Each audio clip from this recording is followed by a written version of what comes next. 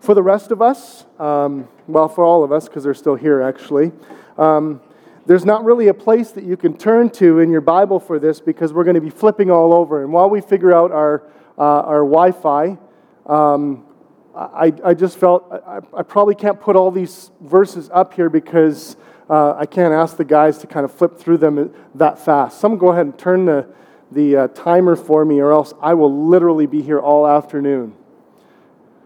Thank you, guys. So we're in this series called The Spirit of God. We haven't done any preamble about this. We haven't explained this really well, and that's partially due to the fact that we're just trying to get used to the move. But I think it's coming at a very good time for us, and I think it's a little bit overdue. And to be honest, I've never taken on this challenge in, 12 to 15 years of ministry and preaching. I've never done a series on the Holy Spirit specifically. But at the same time, it's become more and more something that I think we need to talk about. And there may be various reasons that you come at that. Maybe you like the graphic, but maybe you're really scared of this. And really, the whole series in some ways has been prepared in a way from the perspective of a skeptic who's nervous about talking about the Spirit of God. Some of you don't come from what we would call a charismatic or Pentecostal background, which doesn't mean much anymore or seems very Christianese to you.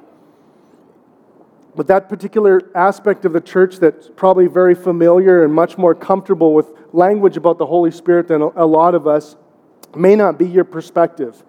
Maybe you're a skeptic not even knowing why we should take on this topic. It doesn't seem to relate. It doesn't seem to connect to what's going on in your life. But I think actually what I want to do is not simply take the perspective of a skeptic, but remind you that this is not the majority worldview.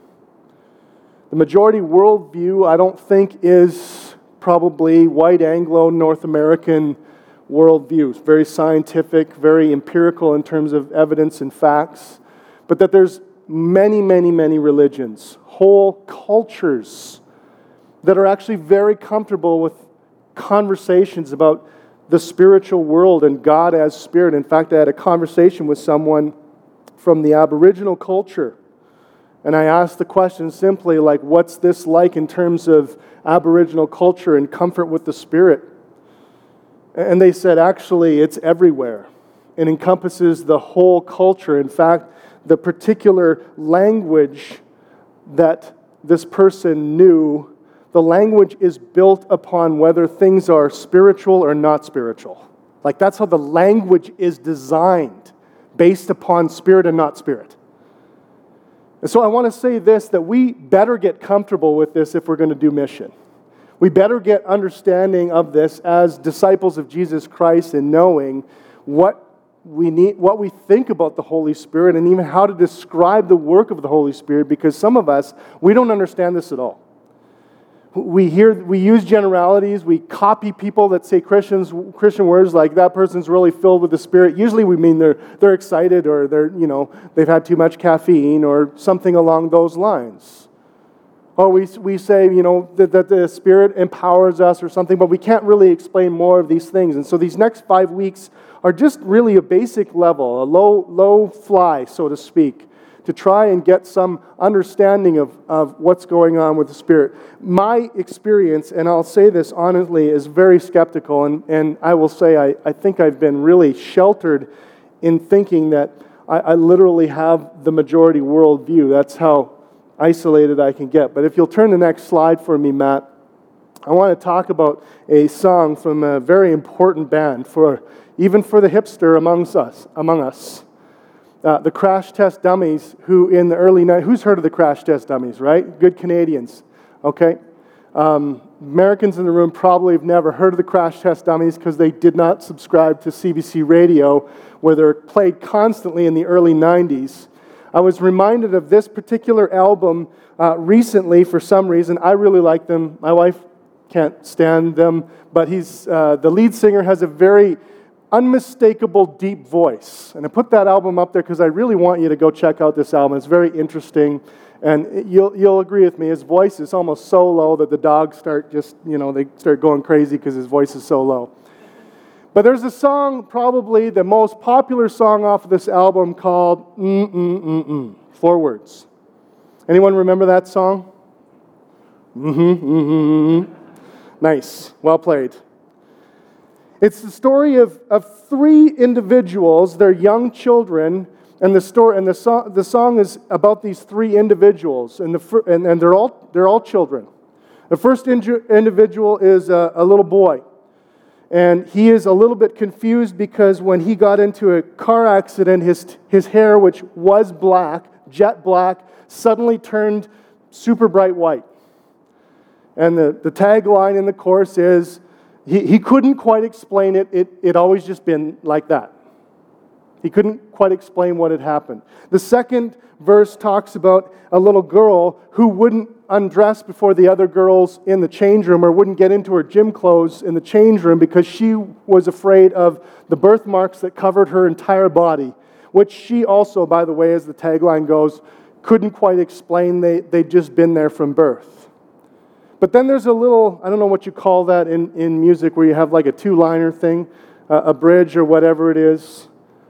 And the bridge goes, but those 2 didn't quite have it as bad as the third kid. And this was his story. His parents made him come home after school, right after school. And they went straight to some sort of church meeting where they, and I quote, shook and lurched all over the church floor. He couldn't quite explain it. They'd always just gone there. Some of you, that's your experience of the Holy Spirit, rightly or wrongly. You have an experience like this little boy, and maybe you're thinking from this culture very similarly, like that's the worst possible thing. You know, I'd rather have birthmarks all over my body. I'd rather have my hair change opposite colors than have to go to a church where they do strange things and I'm just not familiar and don't really know what to do with. And that's actually probably my experience. That I have grown up, I have pastored churches, I've preached about the Holy Spirit, but honestly, if I'm realistic, I come from a very skeptical, as long as that never happens, I'll be okay. I mean, I can remember literally praying, you know, Jesus, send me your Holy Spirit as long as it doesn't mean what happens in that song. I hope today that this is not where we end up.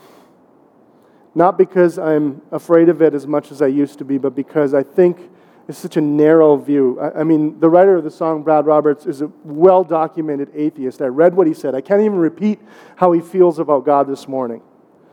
He doesn't like him in the least, and I think this is probably in his background somewhere. It'd be interesting to have a conversation with him. But see, this is such a controversial topic sometimes that it actually repels people from the very basics of Christianity. Some people reject being a disciple of Jesus Christ because they think it's associated with some crazy behavior that they're just flat out not comfortable with.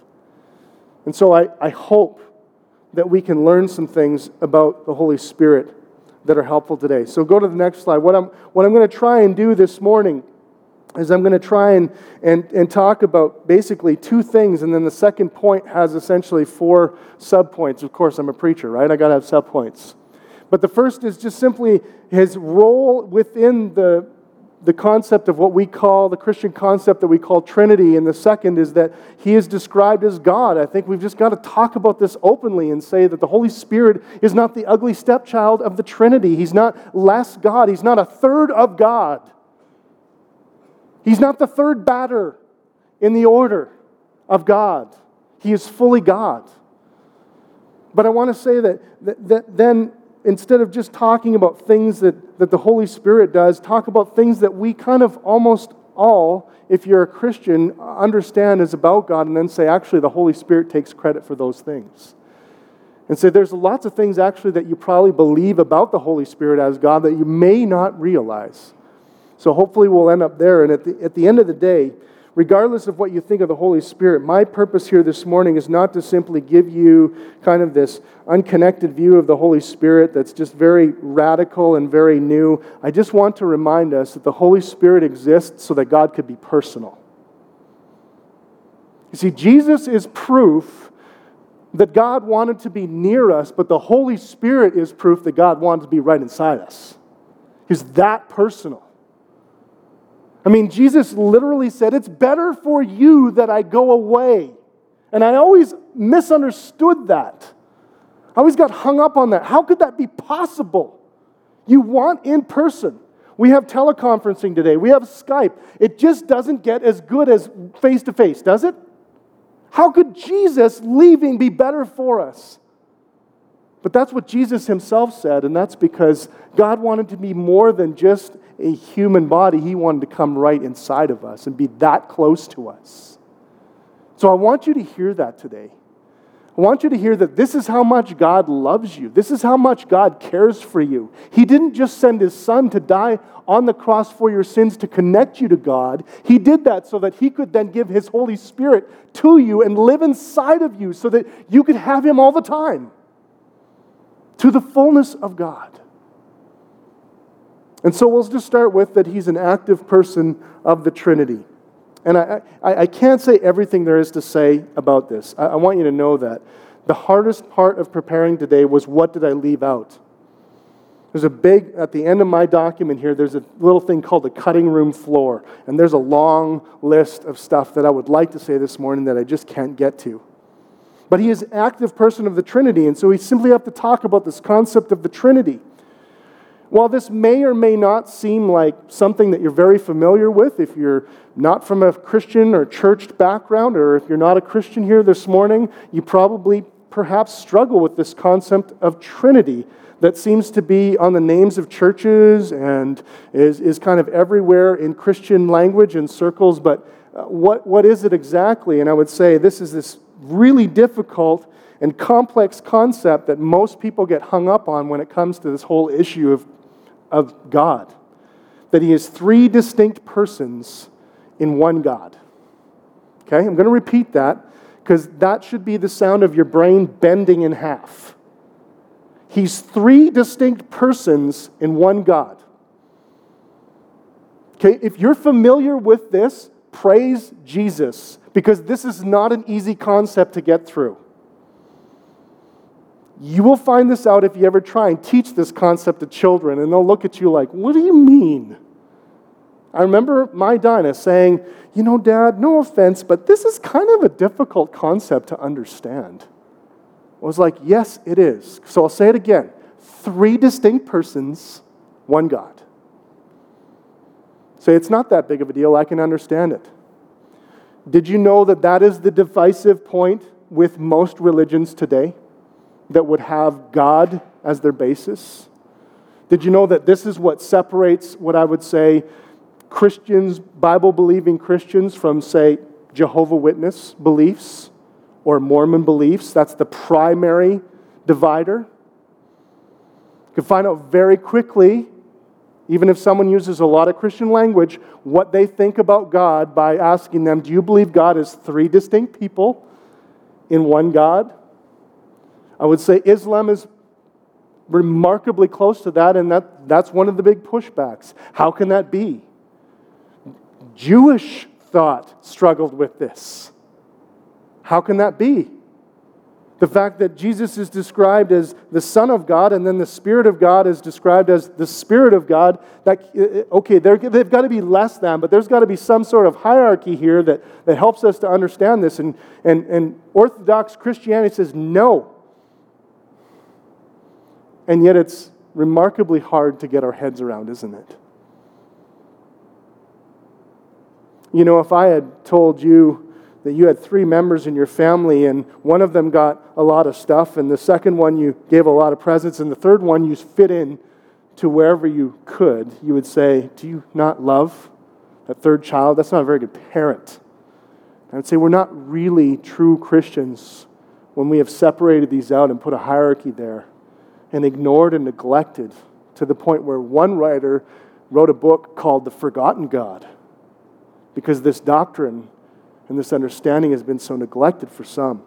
Some of you may have, you have word pictures or ideas of what this looks like. Three-legged stool, this may be common. The Trinity is like a three-legged stool that everything stands on. I'll say this. This is kind of what I think of that, that image. It's incomplete. It's incomplete. There's some aspects that I understand about that I think are somewhat good. Okay, they're all equal. Yeah, you got that. But what is the stool then? What does it support? The Godhead is supported by the three... No, it breaks down. But I understand why this was used, because there's three equal legs that kind of all need to work together. But the truth is, you could take one of those legs, and if you balance properly, you could still sit on it.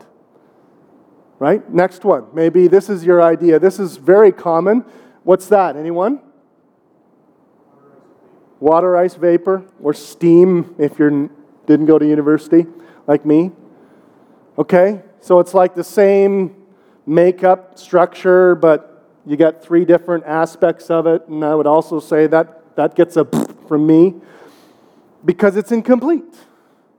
It just doesn't quite capture the vibrancy of who God is. But I understand what the point was. The point was to try to give, this idea that there's a oneness and a threeness all at the same time. There's properties of a threeness and properties of a oneness all at the same time. So I get that.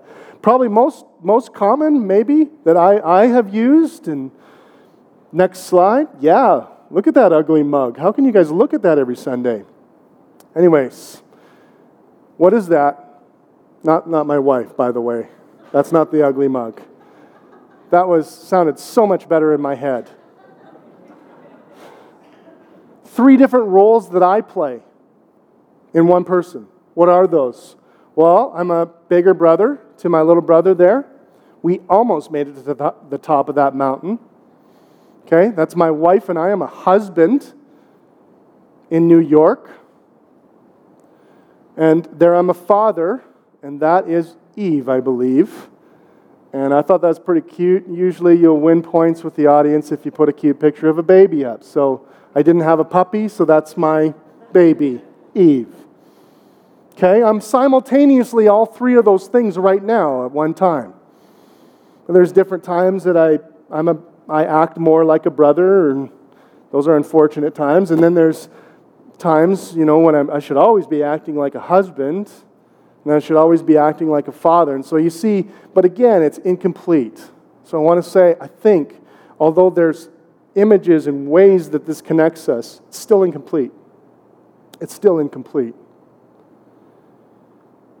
The Holy Spirit is a very active member of the Trinity, equal, but does various different things. 1 Peter 1:2 actually says, to those who are the elect exiles of the dispersion, and this is probably one of the more brilliant areas in all of Scripture where you see this, the activity of the whole Godhead in one person's life. It says, according to the foreknowledge of God the Father. So this is saying that God the Father has the plan. He's designed the plan. In the sanctification of the Spirit. That word sanctification, if you're not familiar with it, just means to grow in holiness, to be made more like Jesus Christ. It means to mature, essentially, as a disciple. So the Holy Spirit is in charge of growing us in the way we look more like Jesus. And how do we have access to all that? It says, for obedience to Jesus Christ and for sprinkling with His blood. That means we only have access to this through Jesus Christ. You see that? 1 Peter 1, verse 2. That's a very important verse, I think, for us to understand. And I notice that the writer decided not to put the Son the second, but the Son in third place, to kind of maybe trigger us and help us to understand that this is not a hierarchy. Because we usually will baptize people by what? The Father, Son, and the Spirit. I have yet to baptize one. We baptize you in the Spirit, the Son, and the Father. Or the Spirit, the Father, and the Son. It's awkward for us because we're so used to this trilogy. But I love that about 1 Peter. He says this is equal here. In fact, the work of sanctification is usually ascribed to the Son, Jesus Christ. The work of making Him like Himself is usually ascribed, I think, to Jesus Christ, but in that particular text, it's ascribed to the Holy Spirit. He's an active person of the Holy Spirit. The second thing, He is described everywhere in Scripture as God. He is described everywhere in Scripture as God. You don't see this separation. You see this in the very beginning. Genesis chapter 1, verse 2.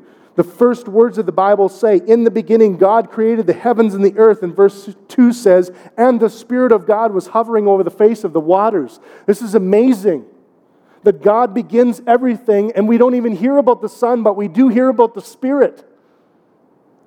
We don't hear about His Son who's going to save humanity because that plan has not yet been revealed. But we do see the combination of God is responsible for creating the world, but the Spirit is the one who does it. And I'll make that point later. What's interesting is that in Acts chapter 5, verse 3 and 5, this is basically post-resurrection of Jesus. And so we have, I put those two scriptures together because I think they're brilliant thematically. In Genesis 1, you have the creation of the world. But in Acts, in the book of Acts, you have the creation of the church. I think that can be a legitimate name of that.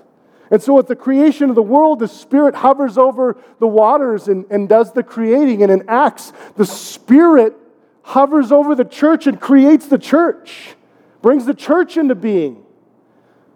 In Acts chapter 5, there's a really unique story that kind of shows us that I think the first believers kind of had this flip-flop. They use these terms interchangeably. And so in verse 5, actually, what happens is, a little bit of the background, if you're not familiar with that particular story in Acts chapter 5, is that the church has already been birthed, it's been moving out, but it's still relatively located within the confines of Jerusalem and among Jews at this point. As Jews kind of converting to Jesus as the Son of God and starting to grapple with this concept of maybe there's two persons, maybe there's three persons here. And so what's happening is the church is growing like crazy. At the same time, people are terrified of what's going on in the church. So you have the church growing and people being like, I don't want to join that. At the same time. And there's some who they start doing these crazy things. They start living like family. This is where most churches get their understanding of like church as a family from, is in the book of Acts, where it says they began selling their possessions, helping one another out. This person sells their house so that the proceeds can be used to help everyone. I mean, some of you, if that actually happened today, you would say, I think I need another church. That's a little creepy for me. But this was actually happening. And so one couple, Ananias and Sapphira, they decided they're going to sell a piece of land and they're going to give the proceeds to the church so that the church can move forward. Because the church always needs finances to move forward.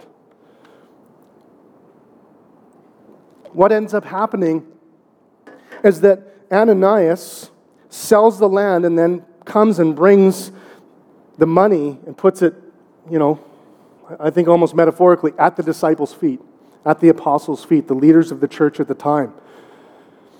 Doesn't say anything else. No one else apparently knows. But somehow the Holy Spirit speaks to Peter and says, he's going to tell you that's all the money from the proceeds of the sale of the land, but it's not. And so this is what Peter says. He says, Ananias, why has Satan filled your heart to lie to the Holy Spirit and keep back for yourself part of the proceeds of the land? Wouldn't that be scary, by the way? You come and you drop a huge check in the box and the pastor goes, you're keeping some for yourself, and you drop dead. I mean, talk about not seeker sensitivity. Here's what he says, though, about that. If you jump down to verse 4, he turns around and then says, you have not lied to men, but to God. You catch that? Why do you think you can lie to the Holy Spirit? You haven't lied to men, but to God. It's like they just interchangeably use these terms. Peter understands the Holy Spirit very much God. Anytime you refer to the Holy Spirit, you're referring to God. I think it's one of the most important things we can ever learn in our understanding of the Holy Spirit. This is not a secondary issue for us in any way, shape, or form. And then the last text I'll take you to is 2 Corinthians 3:17. It was scrolling through, just wait a second for that, Matt. He's scrolling through before the service, and what it says essentially is where the Spirit of the Lord is, there is freedom. Now the Lord is Spirit, and where the Spirit of the Lord is, there is freedom. Again, this interchangeable use. Lord is often used in place of Jesus, actually. When the disciples, after Jesus has rose from the dead and they discover who He really is, they say, hey, the Lord is here. And so the writer of 2 Corinthians, who is Paul, says, where the Spirit is, that's where the Lord is. One of the preachers I used to hear was, it's Jesus without skin on.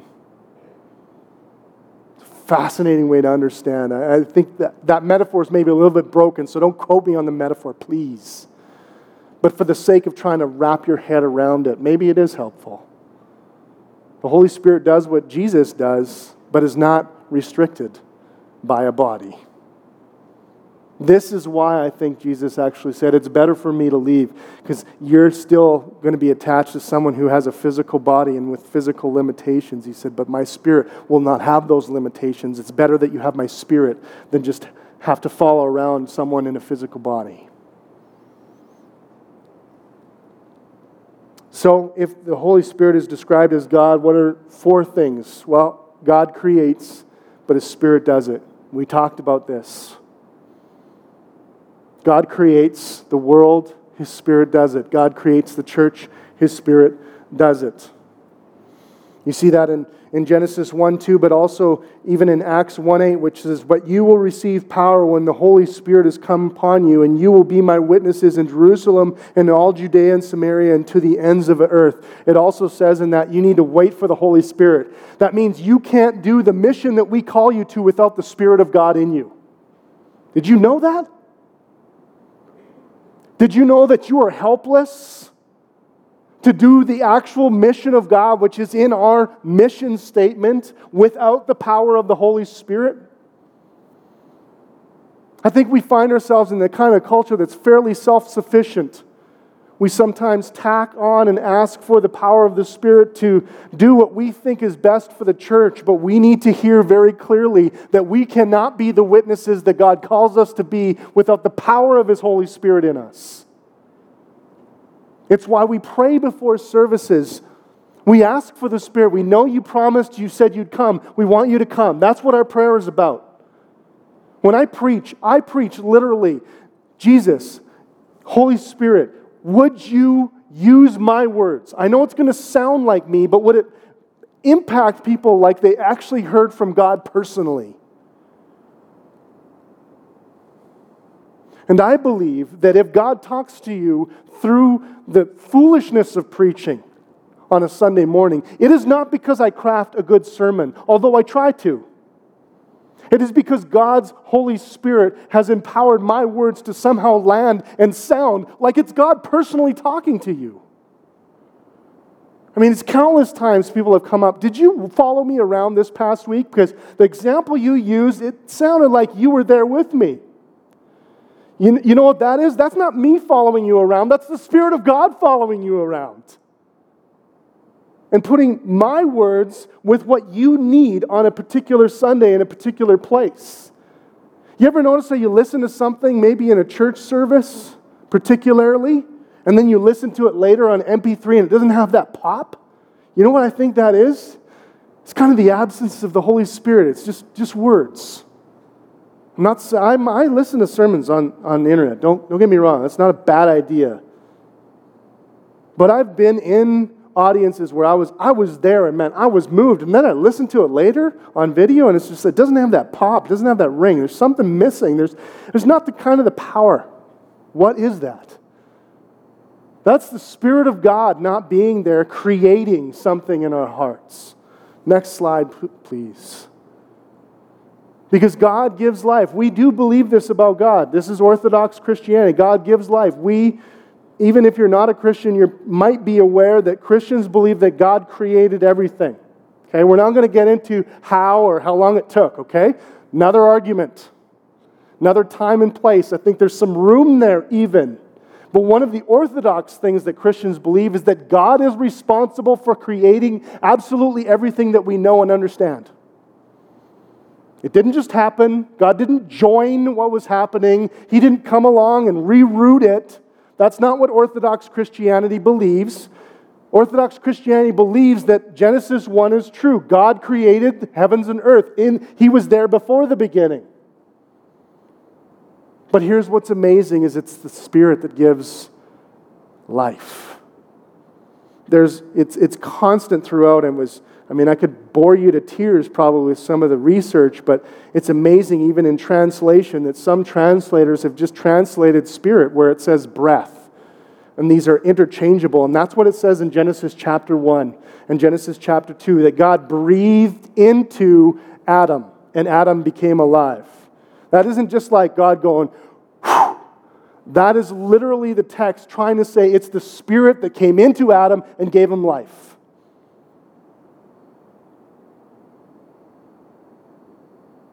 Explains why we still can't totally wrap our heads around what makes a heart ultimately beat and how it stops. They start beating and they stop beating. Do you know what I think that is? Despite my lack of scientific knowledge, I think that's the Spirit of God. Starting heartbeats. But the Spirit does not just take responsibility for physical life. The Spirit takes responsibility for spiritual life. In 1 Thessalonians 1:5, it says, "For we know, brothers, loved by God, that He has chosen you because our gospel came to you not only in word, not just with someone preaching and speaking this out, but also in power and in the Holy Spirit in full conviction." So there's something that accompanies just the plain old speaking of the gospel. To connect it to our mission, let's not forget that. That there's no amount of you crafting the right words that will turn someone's heart over and start it spiritually beating for Jesus Christ. It is the holy, holy, holy Spirit of God.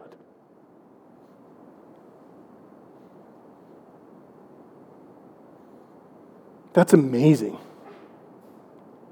It should humble us. It should drive us to say, well, then what are we strategizing so much more? Why don't we just pray for more of the Holy Spirit? Yes. That's what we're saying.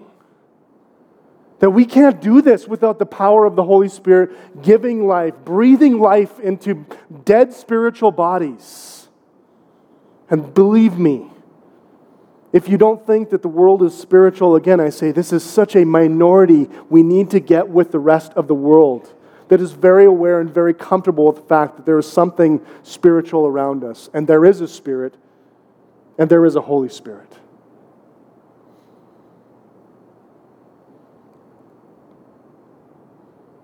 First Corinthians 12:3 says, "Therefore I want you to understand that no one speaking in the Spirit of God ever says Jesus is accursed, and no one can say Jesus is Lord except in the Holy Spirit." Do you want me to repeat that? No one can ever say Jesus is Lord without the Holy Spirit.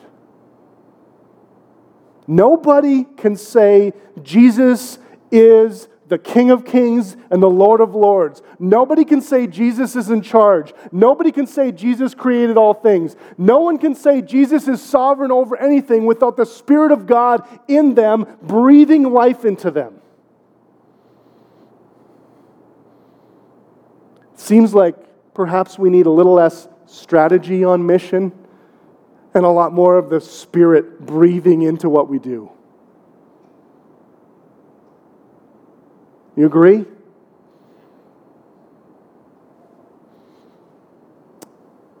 Two point 2.3, sorry. I'm going to close this thing out with 2.3, I think. God has emotions. It's God being so personal to us. He reveals that He has emotions. You know, you look through the annals of history and you see the different various religions and you see very inanimate gods. Even though they may call them animate, they're very inanimate and very stoic, right? Maybe your perception of God is very stoic. You know, God the Father, He sits on a throne, and if you can get His attention, maybe He'll do something. And you don't think of Him as, you think of Him as the person who is almost like those guards at Buckingham Palace. Anyone have that image of God the Father, right? You ever seen those guards, right? You can't You wave your hand in front of them. They just stand there with their things. They're trained. They're paid. Their very salary depends on whether they smile or not. And they wear those crazy hats. I don't know how they put those things on without smiling. No disrespect. Some of us, that's how we think of God, but God's never described like this in the Bible. In fact, God is described as having great emotions. And guess who experiences those emotions? It's the Holy Spirit of God. 1 Thessalonians 1:6, and you became imitators of us in the Lord, for you received the word in much affliction with the joy of the Holy Spirit. He was happy when this happened. You heard the word, you believed, and there was joy in you that you couldn't understand or even express or explain very well because it was the Holy Spirit in you releasing joy. That's the positive side. Negative side, he can be grieved. Did you know you can disappoint the Holy Spirit of God? He can be grieved. Ephesians 4:30. The whole chapter 4 in the book of Ephesians is about obedience. It's about following Jesus with everything that we do. And here's what it says in Ephesians 4:30. It's like the writer is saying, the writer Paul is putting a kind of like a little asterisk, and do not grieve the Holy Spirit of God by whom you were sealed for the day of redemption, meaning Jesus poured out his blood. He poured out everything for you. Don't disappoint him by ignoring what he has called you to do. This is not, by the way, to gain God's affection. Don't confuse those two. We don't obey Jesus because by obeying, then we receive the blessing. But it's very similar to a father or a mother or a parent or even a friend who said, can you do this for me? And they let you down. And there's something in your heart that even though you love them and even though you will help them, even though you will be there for them, there's something about that makes your heart sink. Have you ever emotionally been disappointed by someone who you love very much? Anyone have that experience? You don't stop loving them. You don't always turn your back on them. Sometimes you do. But sometimes, no matter how much you love them, there's something that drops in your stomach. I don't even know how to explain it. We call it, it's like something happens in the pit of our stomach. I don't even know where the pit of my stomach is, but I know that feeling. There's something in my gut that goes, oh, so disappointed when I want to do something kind for my children and they don't get it, or my friends, and they're not thankful. It's just like, oh, I'm sad about this. God says we can grieve his Holy Spirit when we don't pursue obeying Jesus Christ, because Jesus knows the best for us. And he can be quenched. I don't even know how to use this word, not in the word that we think. 1 Thessalonians 5:19 just says this. It's really complicated. Do not quench the Spirit.